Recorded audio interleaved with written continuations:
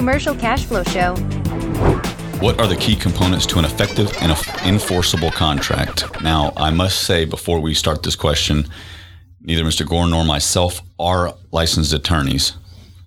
However, like we said, we work with them on a near hourly basis. So a few of the things that I know and have personal experience with, as well as day-to-day business experience with, clarity, product or service should be clearly stated. Timelines and deadlines are imperative as opposed to ambiguity, right? Ambiguity is not a good thing. The payment terms. Absolutely. That's the proverbial handshake deal. When you leave that ambiguity in there, it's like, well, he said this, well, he said that. Well, we had a contract. We had everything all written out. And then while we're talking about the contract, say, hey, can you go ahead and do this extra $10,000 worth of work? Yeah, not a problem, man. But it's not in the contract. And you shake the hand. Don't think that thing's not going to pop its head up later on, potentially. Correct. And with the payment terms, a definitive recourse of non-payment. At what point do you the whole proverbial fish and cut bait? So you have a net 10, net 15, net 30, whatever. At what point do you say, okay, enough is enough? Correct. Arbitration clauses in certain aspects. Yes, and if it's not identified and specified in that contract, then it's left up to interpretation. Exactly. And that's where it starts to get costly, and you could end up walking away and not getting a dang thing simply because you didn't word it correctly as far as the brokering of the relationship in the contract. And another thing that we see happening, especially now, say 2021, communications complaint formats. Because historically, USPS certified mail, right? That's what would be in a contract. However, if it's not stated in the contract, then it could be recognized email, USPS, text message, phone calls, whichever the medium is that the two parties agree for complaints to be handled should be standard across the contract means. Now, this garners another question as far as, and it is evocative of the whole COVID-19 thing, is that a lot of people can't do face-to-face conversations.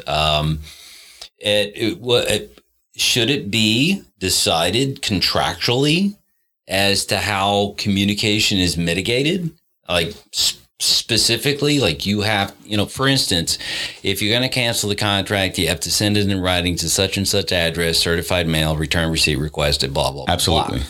So I think so. And we deal with how many hundreds or thousands of issues a year. Even in this day and age with COVID and the overload on the USPS, that's exactly why I'm saying it should be stated in the contract, because if it should be by email to the managing member or the director, there should be a single point of complaint contact, even if it's complaint at yourdomain.com, if that's how you want to. So it sounds to me like you're saying, let's identify one singular, communication source, but to add to that and really further solidify and concrete the contract. After that, say if you don't get a response from, then you take this next step. Correct. And so you're just dotting your I's, crossing your T's. And, if you get to the point where you have to execute on the terms and conditions of the contract. And this is solely opinion based, but the issues with either party may cancel this in writing. Writing is text message. Writing is email. Writing is fax. Writing is letters, right? All of those constitute writing ambiguously, but at the same time, that is writing. So with how busy business owners, C-level executives, credit managers are these days, you cannot have a myriad of forums and then expect, let's say you have 6,000, 10,000 clients currently, and you're supposed to juggle all these chainsaws. I understand all of us really do, but stating in the contract what the communication means, that way priority when a complaint comes in via this means. So I get what you're saying, and again, elimination of ambiguity is paramount in any contract. Otherwise, you're left up to how the judge reads it, the jury reads it, or have you, as far as if you have to execute against it. I get that part. But here in this day and age, in this COVID thing, I think there's a lot of changes going on that really haven't been enacted into legislature yet. But COVID doesn't change. See, again, restate the whole not an attorney thing. Mm-hmm. But technology doesn't change the law, technically speaking. Correct. The law is, or UCC, let's say a contract between you and I. But the means of communication may change, but the law regarding such doesn't change. What about force majeure, acts of God? That would have been the same in common law. So common law would come into force with regards to business transactions that are affected by COVID? Well, so what would COVID change about any part of the law? The manner and means of which you're able to communicate either to your client or perhaps if you're trying to act against your client, communicate with the court systems that have been shut down. Well, these communications haven't changed. It's not like before COVID, we would all get 6 inches from each other's face and that's how we would seal up a deal. Right. So Zoom was here before COVID. Email was here before COVID. Text message before COVID. All of the digital communications. So you're stating that the mediums and sources are out there for you to be able to still conduct business. So if you're hanging your hat on old school ways of doing things and wanting to blame COVID because you can't do that. No, that's the main way that business is done now. Okay. Actually, instant message, which thoroughly surprised me, is 33 or 34% of business-to-business communications now. Absolutely. It overtook email and phone.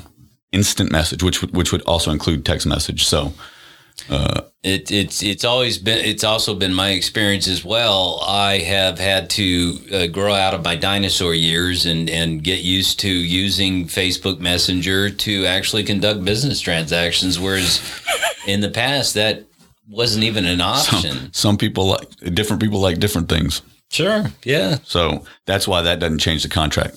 If it's written on paper or if it's written in email, those are both in writing. But you're saying that contract, and we're both stating we're not attorneys, but for all intents and purposes, for the consideration of argument and debate, that the pandemic and the current economic situation as it relates to transacting payments as affected by COVID has no bearing on the contract.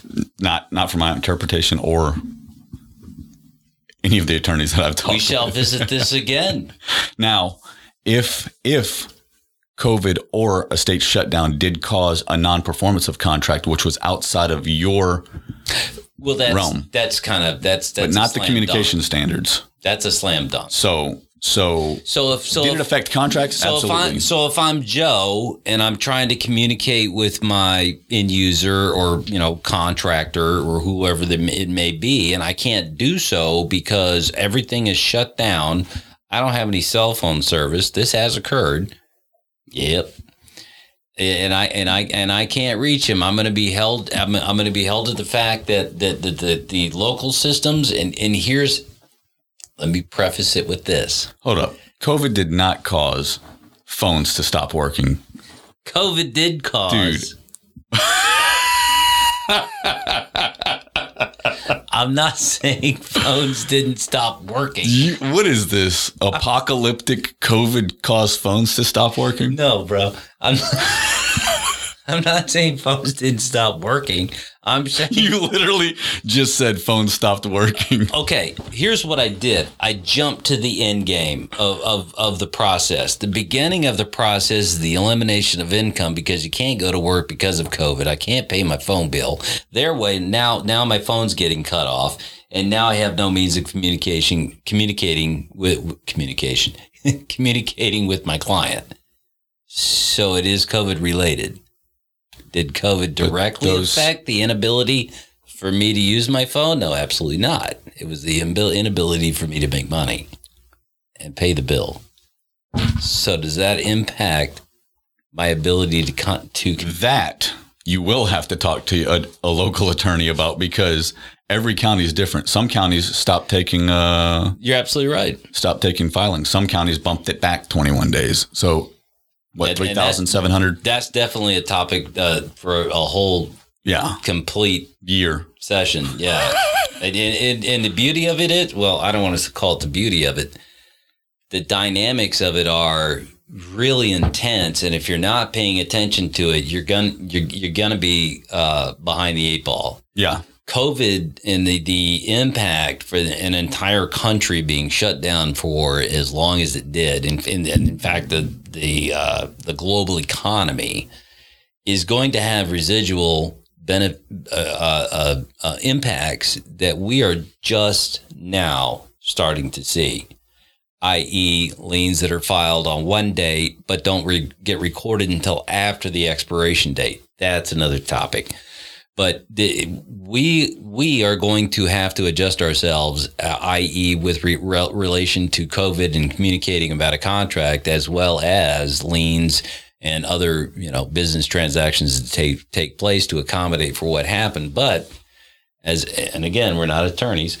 There is, as far as we know, no legislation published addressing those specific situations. No, because a contract between two parties is still a contract between two parties. Correct. Now, non-performance, obviously we talked about that. However, communications, doesn't matter if it's COVID related or natural disaster related. If it's directly, not indirectly, but directly causing Correct. I would assume that's a pretty easy argument. However, the way that businesses transacted was not completely reconstructed because of COVID. Still two parties agree to a contract, performance, payment, and anything that you want to throw in there that's a variable. Let's say my payment slowed down by some cat that I'm trying to get lending from that is affected by the COVID. Let's say your payment slowed down because your credit dropped historically. Oh, so now see, it's the same. So thing. you're gleaning on the part of people starting to use COVID. As not in my gleaning. It is evidently apparent happening that everyone that is not paying is saying it's COVID related, when maybe 25% of the people that we deal with is literally COVID related. A lot of companies that were cash tight are using COVID as an excuse to not pay. That might be another topic for another story, as far as talking about how do I deal with people that aren't paying me and they're blaming COVID, and I don't dang good and well. It ain't got nothing to do with COVID. Yeah, it's the Peter to Paul principle. Right. Correct. Commercial Cash Flow Show.